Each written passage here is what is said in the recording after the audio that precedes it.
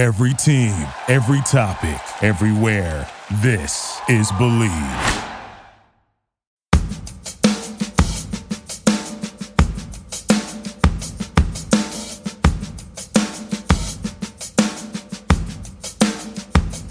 This is the Kingdom of Pod on the Believe Podcast Network, brought to you by eBay and their sneaker marketplace. Jeff Caves here in Flower Mound, Texas, where if I had a hell of a ride, when my wife talked to me about moving to Texas, North Texas specifically, the Dallas-Fort Worth area, I knew they had different weather than Idaho and California, which I'm most familiar with, but not this different. I did not know there were 120 tornadoes a year in the state of Texas. I was told that the tornadoes in Flower Mound area, which is essentially 10, 15 miles from the Dallas-Fort Worth airport, are minimal, and you would think the people who planned out and built the Dallas-Fort Worth airport wanted to put it in the least likely spot to get hit by a tornado. So I think this would be a fairly safe place. But, last night, about 9:30, the thunderstorm warnings and severe hailstorm warnings turned to tornado warnings with sirens blazing, which is not new to some of you listening to this, but it was very new to me. It sounded like, I was, in a war zone. And we quickly huddled up into the bathroom area and waited it out. It didn't take 15 or 20 minutes. And just a first-time experience with that. If you heard anything about tornado warnings and threats in the Dallas-Fort Worth area, it's true. And quite a unique experience and sort of a way of life here, as is hail and how it may or may not damage any vehicles that you have outside of your house, because in my case, you can't fit a Bronco Motors, a Nissan Titan pickup in a particular garage. So anyway, all is good. Interesting stuff. I want to get into the stories of the day and Boise State, of course, and Boise State football and spring practice and the announcement that there'll be fans at spring scrimmage. We'll get into that storyline and the good news it is about that. Really interesting piece then with a Boise State professor about the name, image, and likeness legislation and the NCAA antitrust exemption arguments, and put it into very easy to understand terms for us all to follow along, because you're going to be hearing a lot about that in about a week or so. And Sam Ehrlich is way ahead of that, plus some bonus thoughts on what I think about women's sports and all the brouhaha that came with the NCAA basketball tournament for women and why that didn't go well. Let's get back to spring ball, the announcement that there could be 5,000, 6,000, whatever number of people allowed into Albertson Stadium for Boise State's annual spring scrimmage. I think it's a great first step. That seems like, in monitoring some of these social media accounts that I do, that the coaching staff and others have been encouraged to get on social media and get people out to the stadium. And it could be the biggest crowd, since all of this pandemic has started or ended or somewhere in between. I don't recall many crowds in the 5,000 area being allowed to do anything. So for that reason, it's fairly significant. I think that you may get that many people at the spring scrimmage because, hey, it's bigger now than just going to practice. It may be the first time in a long time that people have been able to socialize and get back together with their friends and family and Bronco fans and all of that. So I think for that reason specifically, that's really interesting for the community, for Boise to take that on. I'm sure there'll be as much or more attention about that particular piece of it, how people are seated. Well, they use both sides of the stadium and spread them out, and all the attention that I think is probably worn thin on some of us by now, hearing again about COVID-19 and how things are organized, and basically looking at the process of something rather than the attraction, in this case, the scrimmage. And let's not get too carried away. You got a new coaching staff. You got injuries up and down that too deep. And guys that can't even practice, they don't even want to risk it. They have a hellacious September schedule ahead of them. They're not going to just blow it for some spring scrimmage, or is it a glorified practice, or whatever it is. This may be the year where it doesn't matter. It's just about getting people together to see how that process feels and just remember it for some people. I think for those reasons, it'll be big for the team and the staff. Okay, I think you can check out how certain guys may perform better with people watching them play, but it's also an invitation for the coaching staff and Boise State's marketing people in the athletic department to outreach to their most hardest core fans, jonesing to do something different than read or watch video on their favorite team. So there's a lot of different angles there to hit. I think that to me is as important as any, but it'd be just as nice to me if the focus was a lot more on the process on the field. But come on, it's spring ball. There's a lot of protections that these coaches are taking to not get guys hurt for the opener against Central Florida, which we'll start zeroing in on.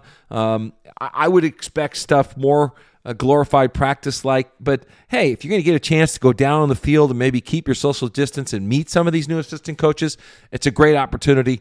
It's a great thing. Speaking of great opportunities, BetOnline's the fastest and easiest way to bet on all your sports action. March right now is a great time to watch all the college basketball action, and BetOnline has you covered. News, scores, odds. You can get in your bets. It's free to sign up. Just get over to betonline.ag or use your mobile device to sign up today and receive a 50% welcome bonus on your first deposit. BetOnline, your online sportsbook experts. All right, a lot of conversation about name, image, and likeness, and also antitrust exemptions for the NCAA and how they fight for that, and others are fighting against them. And of course, Boise State sort of caught up in all of this stuff. They've been involved in this conversation once before when Dr. Bob Custer went and testified, before Congress about this stuff, and it got pretty deep for Boise State at the time. The BCS being deemed unfair by not only Boise State, but many non-BCS conference members. So this issue is important, and right now the NCAA finds himself in the middle of a case that's going to be heard by the Supreme Court. Some decisions coming out in the next week, conversation, decisions within a couple of months that have massive ramifications for the name, image, and likeness legislation. Let's get a little deeper into that. Sam Ehrlich is an assistant professor of legal studies at the management department at Boise State, and he has been researching and focusing on the legal aspects of athlete labor and employment. He's put out several academic articles in connection with this.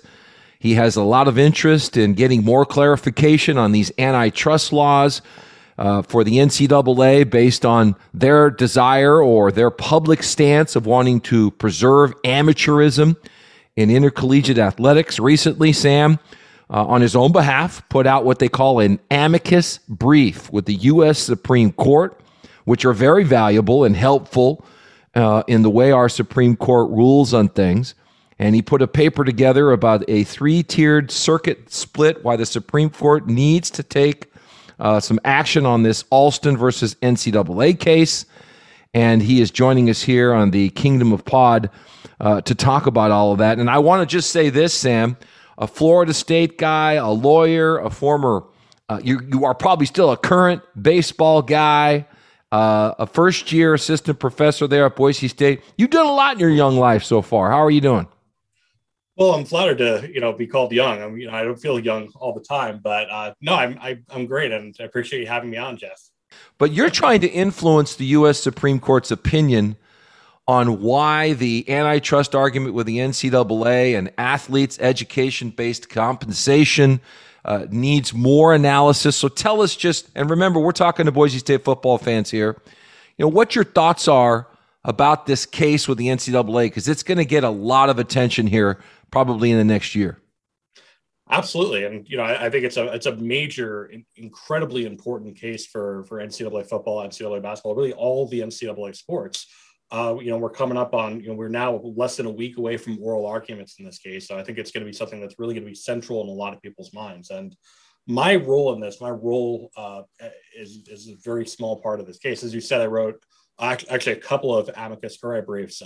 Amicus curiae, it's Latin for friend of the court. So essentially, I'm a third party. I'm stepping in here and I'm kind of giving my opinion as a third party, saying, this is how I feel about this case. This is how I feel you should rule on this case. This is what I feel like you should be doing in this case and why this case is so important. And as you mentioned, I had written an academic article, actually as part of my dissertation at Florida State, talking about this three-tiered circuit split. And what that means for lay people is essentially that there's a lot of confusion among the lower courts, among the courts that kind of report to the Supreme Court, are influenced by the Supreme Court as to how to actually apply this complex field of antitrust law to NCAA amateurism activities. There's some courts that have said, well, if you're taking money out of college athletics, if you're doing that by creating this amateurism system, if you're taking money out, then it's non-commercial and the antitrust laws don't apply. That's one minority rule. There's another courts that has said, well, because of this, longstanding Supreme Court precedent, we're going to say that presumptively speaking, NCAA amateurism rules should be considered to be legal under the antitrust laws. And then you have this case, this Alston case that's now been appealed to the Supreme Court, that the Supreme Court has now taken, that has said, we're not going to give that much deference. We're still going to require the NCAA to really justify why their amateurism rules, why these, restrictions on compensation are legal under the antitrust laws. And in this case, we actually found that they didn't do their jobs. They didn't justify why having restrictions on education-based compensation is something that is actually legal. So that's really what I stepped in to do here. It's, this circuit split is something the NCAA had pointed out in their own brief, arguing, asking the Supreme Court to take the case. I had originally stepped in as, in my own brief to say, yes, there is the circuit split. Yes, there is this confusion, but I see it in a different way, where I see that the case that's being appealed right now is actually the correct approach. There shouldn't be any real deference to the NCAA here without congressional action, without Congress actually saying that it's okay. All right, Sam, we're going to circle this all the way back to name, image, and likeness, which Boise State Athletics has already taken movement on by hiring two different companies to assist the athletes at Boise State in the future with marketing themselves so that they can go out into the competitive market and market themselves as an influencer for brands, or maybe giving gymnastics private lessons to people in the Boise area, or a quarterback doing a camp in the summer. All of these different things may or may not be happening for Boise State in the future, but they've hired a couple of different companies to help navigate this for the athletes. And I think we'll get into the name, image, and likeness piece, but one of the things about the antitrust exemption and the NCAA's argument, Sam, that I know you've studied, and I want a synopsis from you, is this whole idea of competitiveness, of if Alabama truly, which has the largest football budget in the country, is only going to offer as much to a student athlete in compensation, whether that be education, training, or whatever else, as Boise State can or will, that's a restraint of trade almost, and it's not necessarily the way things could or should be. But explain that for us a little bit more from your perspective and bring that home. Absolutely. And I'm really glad you used the phrase restraint of trade, because that's all of what the Sherman Act, the Sherman Antitrust Act is about. It's about prohibiting illegal, unreasonable restraints of trade that are deemed to be, inhibiting competition between different organizations, between different people, inhibiting, competition in economic markets. And kind of one of the best ways to think about this is, one kind of little piece of antitrust law is that it prohibits price fixing, where if two people are up for or if you're up for two different jobs, for example, and both of those jobs are competing over you. They both want you as a person, as a college athlete, as a radio host, as a professor. And because of that, they're going to compete for your services. They're going to offer maybe a higher salary, or they're going to offer better benefits. And that's exactly what antitrust law is designed to protect. That is exactly the economic competition that antitrust law is designed to protect. So the NCAA stepping in, according to the plaintiffs in this case, according to the Alston class in this case, by the NCAA and the member schools stepping in and saying, well, we're not going to allow this competition. We're going to set the price at an athletic scholarship, a certain amount of money in stipends, a certain amount of money for food, all these different things. Mm-hmm. That's exactly what they're fighting. They're saying without this competition, by restraining this competition, you are breaking antitrust law. Yeah, and the NCAA does not want to see that broken, or they're going to get in the role of making athletes employees, insurance, and having to pay them, and basically becoming a professional sports league, and it would, I guess, change amateurism and intercollegiate athletics forever. Absolutely, for sure. Yeah. All right, Sam. Let's get back to, and I don't. I know you're a baseball guy, but I'm sure you're enough of a college football guy. If you went to Florida State and you get your law degree from there, is that right? Or you got your master or your doc? What'd you get there? PhD? My PhD in sports management. Okay. All right. So you've followed football enough by now, but you know there's an argument out there for the college football playoff that the group of 5 schools, of which Boise State's the most prominent, don't feel at times that they are being treated fairly to get equal access to the college football playoff and play one of those top 4 teams for the national championship. I know that's going to come circling back, but let's leave that conversation, because the name, image, and likeness conversation has Idaho implications. There's 11 states in the United States that don't have any pending state name, image, and likeness legislation. We've got all kinds of other states out there, dozens of them, frankly, with bills in the works, and Florida's ready to go into effect coming up like July 1. Iowa would like to do it tomorrow. So the NCAA is looking to Congress. They want a federal law that would preempt all the state laws. Idaho's doing nothing. Do you have a snap read on why maybe Idaho is one of those 11 just sitting there doing nothing while everybody else is? I think, honestly, it's just not been a priority for them. I think they've been concerned with other matters. And usually with a lot of these states, and this isn't always true, but with a lot of these states, there are 2 driving forces as to why NIL legislation gets proposed. One is that you have one particular lawmaker that takes a special interest in it, maybe a college sports fan, or maybe someone who has been approached by one of the universities, asking them to create this legislation, to draft this legislation, propose this legislation. And I think a lot of times you look at these different states and you see that one individual lawmaker who's really leading the charge in that action. The other driving force here is actually competitive balance, is actually the idea that certain states don't want to be left in the dust. They don't want to be left behind when their conference counterparts or when their conference rivals are getting kind of similar things. In fact, I remember, and I love this quote, a Republican member of the Mississippi House of Representatives said that he didn't want this legislation. He doesn't want any of this legislation, but he doesn't want to lose a competitive edge in recruiting for Mississippi State and Ole Miss against those who are already in the Southeastern Conference, like Alabama. Alabama has probably one of the most expansive NIL bills out there, even if they haven't passed it yet. So I think that's a big driving force of it as well. So I don't have any inside information into Boise State University's thinking on this or the Idaho legislature's thinking on this. I just don't think it's really been a priority. All right. So as you look at where this Alston suit's headed with the NCAA and the Supreme Court, and you understand that we're going to have legislation that allows these kids to go out and profit off their name or their image or their likeness, whether that be through the college football video games, Sam, or like I mentioned, through giving gymnastics lessons or tennis lessons or doing a quarterback camp. It's going to happen, and it's going to be, I guess, handled by either the feds or the states. How does the Alston case and the NIL, if it goes one way or the other, does it have an impact here on how it may sort of filter down? Oh, it has a monumental impact. It is. I think it's incredibly important for this, even if the Alston case in itself is not directly about NIL legislation. It's about education-based grant and aid compensation. The way it is right now, NIL is going to happen. There's nothing that's going to stop it. You have all these states that have passed this legislation.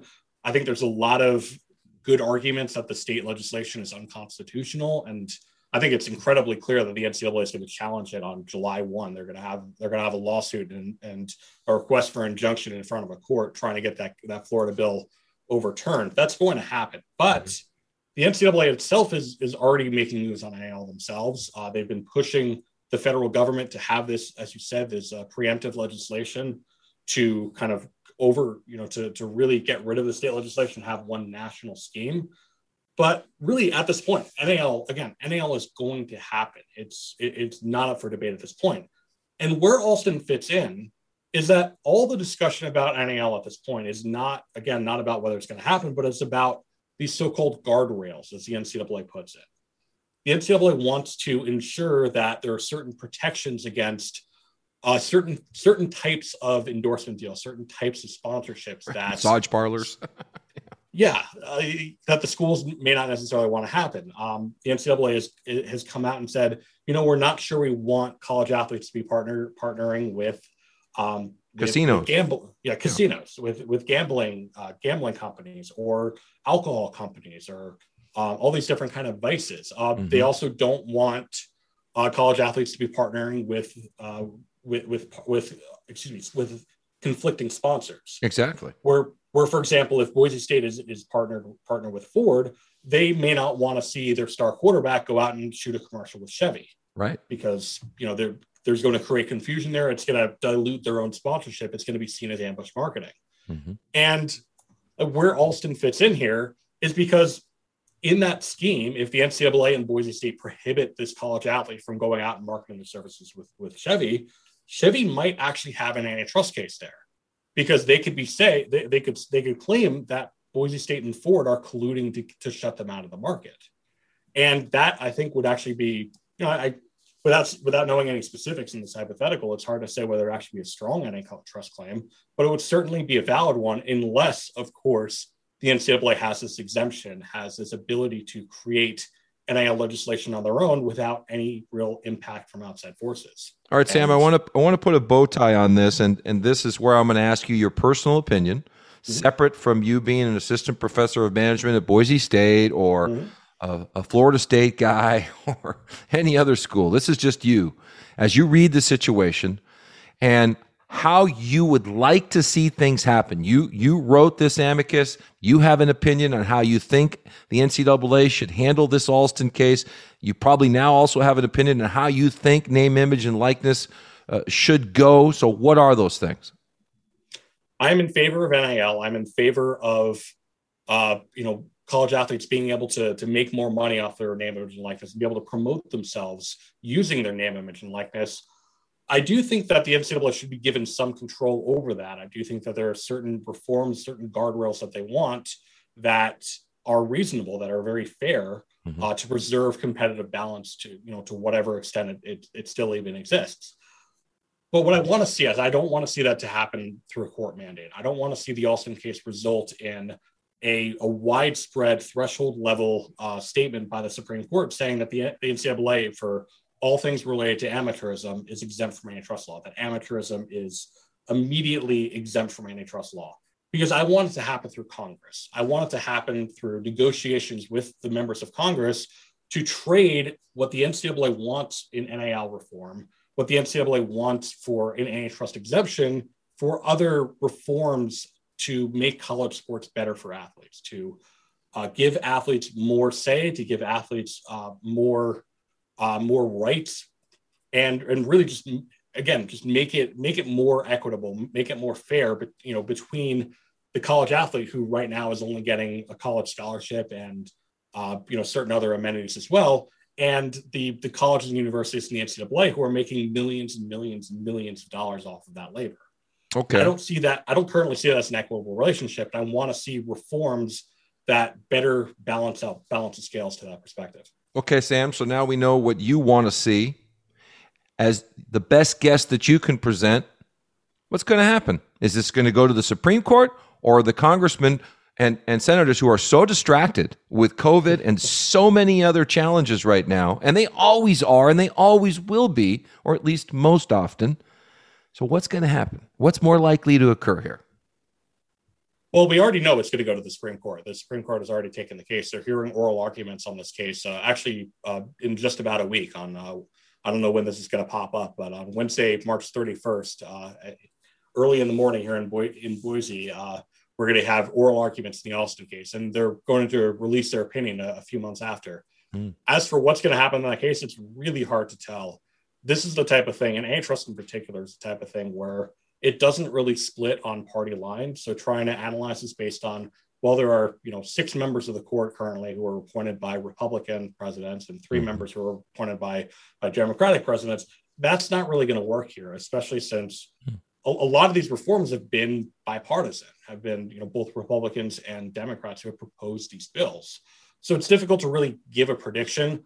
I would think that that the Supreme Court's going to rule fairly narrowly. I don't think they're going to say that the NCAA is completely off the hook in terms of antitrust immunity. I also don't think they're going to say, well, we're removing everything we've said before about amateurism being this positive thing that you should look at, and the NCAA is now completely vulnerable to antitrust attack. I think they're going to kind of rule somewhere in the middle, where they're going to say amateurism should be given some deference, just not as much as some courts have done in the past. Should they do that, then NIL and the NCAA, they're going to like that, right? That's going to be in there. If they can still set some rules that do stand, they'll look at that as a win.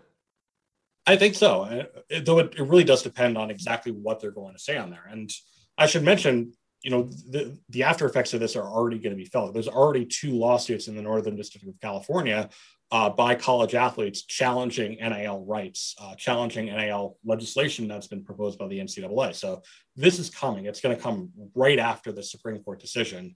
And the Supreme Court decision is really going to impact that legislation, or that litigation. And then as far as Congress goes, like you said, Congress is super distracted right now. They don't have time necessarily to be discussing college sports, but it is the type of thing that has been gaining momentum, especially over the past couple of years, where you have a lot of legislatures that have taken a really keen interest on this. In fact, there's 6 federal bills that have been proposed over the past year or so in very different fashion have proposed to, kind of preempt the state legislation, give more federal oversight over this, and give more federal control over this. So I think the NCAA is going to continue to lobby Congress. I think that the advocates for the athletes are going to continue to lobby Congress, and there is going to be a federal law in place fairly soon. I do think it's going to take some time, and we'll have to see what happens in the meantime. Well, the NCAA wants to make a ruling by this football season, so that tells me September 1 of this year, they want something that they are going to say is going to hold water, but we all know that can change, right? If somebody rules something else, doesn't matter what they think, I guess.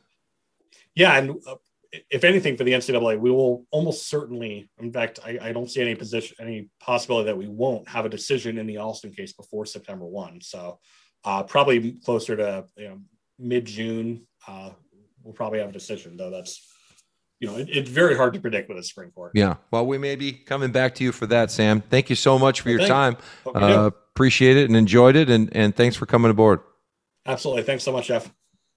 eBay is the place to go to get the pair of sneakers you want. eBay's authenticity guarantee makes sure your sneakers are inspected by independent pros, authenticators. They're verifying boxes, logos, stitching, dozens of other inspection points, and every sneaker also receives an authenticity guarantee tag that has a digital stamp of authenticity and also protects sellers with a verified return process. And sneaker sellers, hey, don't forget, eBay has eliminated selling fees on sneakers over $100, making it free to sell or flip your connection. Go to ebay.com/sneakers today. eBay, world's best destination for discovering great value and unique selection. I also want to tell you something unique. You maybe didn't know this about me. It's nothing too unique, though, for all of us. I don't sleep well, and I could fall asleep, but I don't always stay that way. And then I wake up at 3 a.m. My mind's running all over the place, what I have to do that day, what I'm worried about doing, what I didn't do, yada, yada, yada. And if you can relate to that, it sucks. We know that. So that's why I found Sunday Scaries. I realized they make products specifically for overthinkers like myself and the wrong kind of night owls. So Sunday Scaries CBD gummies will help me decompress, clear my head, and then fall back asleep so I can actually wake up as a fully functioning functioning human. And there's no risk right now for you to buy. The company's offering 100% lifetime money-back guarantee. If the product's not for you, it's okay. You get your money back. Sunday Scaries is in the stress-relieving business, not causing business. And I got you 25% off to prove it. So visit SundayScaries.com. Use my promo code CAVES, C-A-V-E-S, for your discount. That's promo code CAVES for 25% off at SundayScaries.com.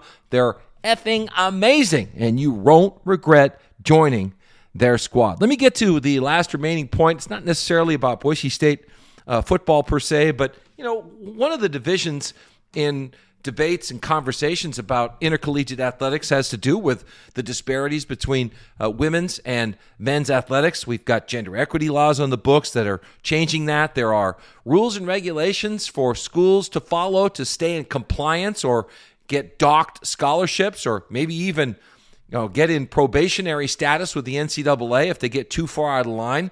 It's something they have to monitor on a daily basis, really. Most schools are paying attention to it quite closely. I don't know that everybody's aware, but there's some sports that compare really quite well: softball, baseball, and basketball, for example. And so if the men's program gets X amount of square feet of office, the head coach gets X amount of money, and the women's offices have to be similar square feet. The women's coach has to have similar money. It's all a debate and an argument that is taken out of their hands and is played out. And now we had a situation where there were some social media tweets, conversations, you name it, where a women's basketball player in the women's basketball tournament took exception to the lack of weights or the weight room, to the poor food that they were given, and other times there were some compliments of it as well. And then there was descriptions by a player or two or three or hundreds, or however you want to look at this, of the tchotchkes that are given to the women who have qualified for the women's basketball tournament. All of these things, the food, the tchotchkes, the weights, were not only from their perspective. Again, the food I think they were okay with in the way it was represented. I don't think they were okay with the weights, and I don't think they were okay with the tchotchkes, but they were compared immediately to what the men got. So it wasn't, to me, as clear like this does or doesn't meet our needs. It's just the first reaction, the first piece of business is men get more, that sucks. And for some, that triggers you into a different conversation. For others, they don't even hear that. So when I hear these gender-based arguments, I slow down and look less at results and more at process, because I want attribution. I want to know exactly, before I get involved in blame, shame, cancel culture. You can call it whatever the hell you want. Before I go there, I want to look at the process. How did this happen? And I don't mean incredulously with big question marks and hashtags, NCAA sucks, or whatever the hell else. No. Who approved it and why? Is there a reason? Well, if cooler heads would have prevailed, somebody would have found out that there were NCAA women's basketball executives who turned down the opportunity to use the slogan March Madness, and so their tchotchkes given to women's basketball contestants didn't include March Madness. And there's also the point being made that the men's souvenir packages were much more robust, many more items in there than the women's. I can tell you that from my experience, the reason for that is they're probably selling a lot more of those men's items, and they're not going to sell many, if all, of any of those women's items. They're not that attractive looking, the items. There's no logo, and certainly it's not into the, language of America. March Madness, the women's basketball tournament, doesn't have a slogan. They were perhaps still considering it, contemplating it, thinking about how they wanted to rebrand their tournament to be different than the men's basketball tournament. I don't know. You'd have to ask everybody involved in that decision. But that information came out and somewhat got buried. As it relates to the weight room, Holly Rowe of ESPN did a piece where there was the shot of how they corrected the challenge of the weight room, and then there was the shot of, okay, the empty space that they could have put the weight room in. Well, that's not the intention of that space. It was for players to distance and have pre-practice meetings. The small weight room area that was there adjacent to the practice courts was sort of meant as a transition warm-up area, not necessarily a weight room. It doesn't excuse the fact that they didn't have one there for them, nor does it explain that there could be all kinds of gender bias from the president on down to the janitor. All of them, none of them, one of them, two of them, I have no idea. But I just wish, before we go to finger pointing, name calling, blaming, shaming, publicly trying to embarrass, that we try some of these other methods. Now, this has nothing to do to me with the players who pointed this out through their social media accounts. It has more to do with those who are in this business and have maybe been through this a little bit more to understand there are some answers here that need to be gotten to the bottom of so that you can properly explain it. And where there's bias and racial bias or sexual bias, or I don't know what other biases may be existing in this process, then you can come out after you've analyzed everything and give those reasons. Because had you stopped and slowed down and figured it out, you'd see that the women's don't use March Madness because they didn't want to. The food situation, I've still not heard the answer why perhaps women were getting Salisbury steak and the men had buffets of food. I'm not even going to venture into the answers that are plausible, that are above and beyond, because they don't think the women eat as much and they don't need the same kind of food. I'm not going there. I'm just repeating the problem, in my opinion. If I see this injustice and then I repeat it before knowing all the facts and try to pile on the injustice, I'm not much better than the people that you're purporting to have committed the crime. So much of this to me is common sense, and yet I totally understand those connected to the women's athletics movement, where they're looking at this as just yet another example in their lifetime and their experience of sexism and bias and all those things. So it's a very complicated issue that I hope the full story comes out so that there's a real understanding of how everything happened. All right. I do appreciate you listening to the Kingdom of Pod here on the Believe Podcast Network for Boise State football fans. Don't forget to rate, review, pass it along. You can go to my kingdomofpod.mailchimpssite.com site to get this emailed to you.